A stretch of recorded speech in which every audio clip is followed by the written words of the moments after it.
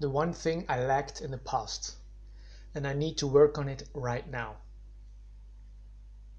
It's hard to be true to yourself all the time. I found that out recently. Almost a month ago, I had a minor epiphany about life and the universe. For a moment, I knew exactly who I was and what my role was in this crazy spectacle. But gradually, and then suddenly, real life took over with its bills demanding to be paid and email tickets screaming for attention. That feeling of utter peace and love still lives somewhere deep inside of me, but I haven't fully experienced it since. And there's a reason for that. How I roll. I've always struggled with moderation.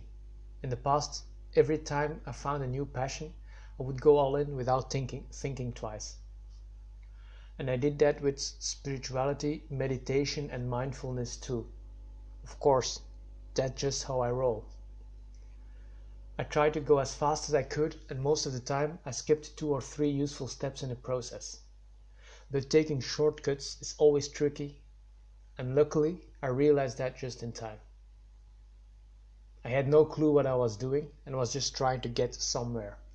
And while scrambling to get to that imaginary destination, I forgot to enjoy the journey.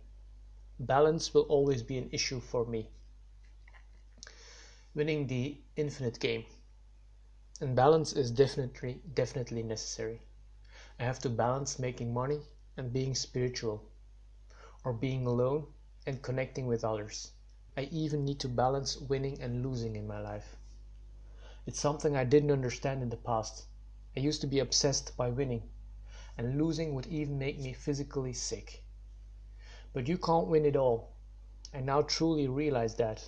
In fact, it's not even about winning the game anymore, but about playing it as long as possible. Only winning the infinite game matters.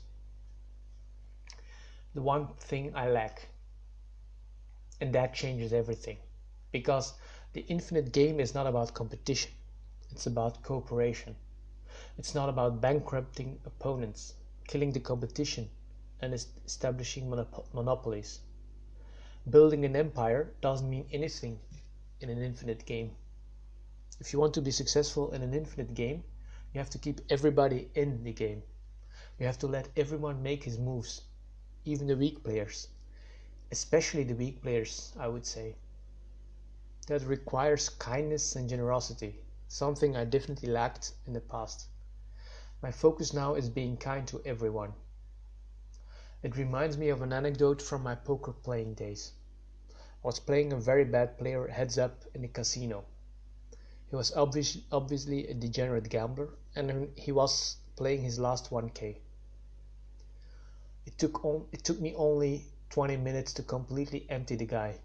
He was so broke he couldn't even pay for a beer.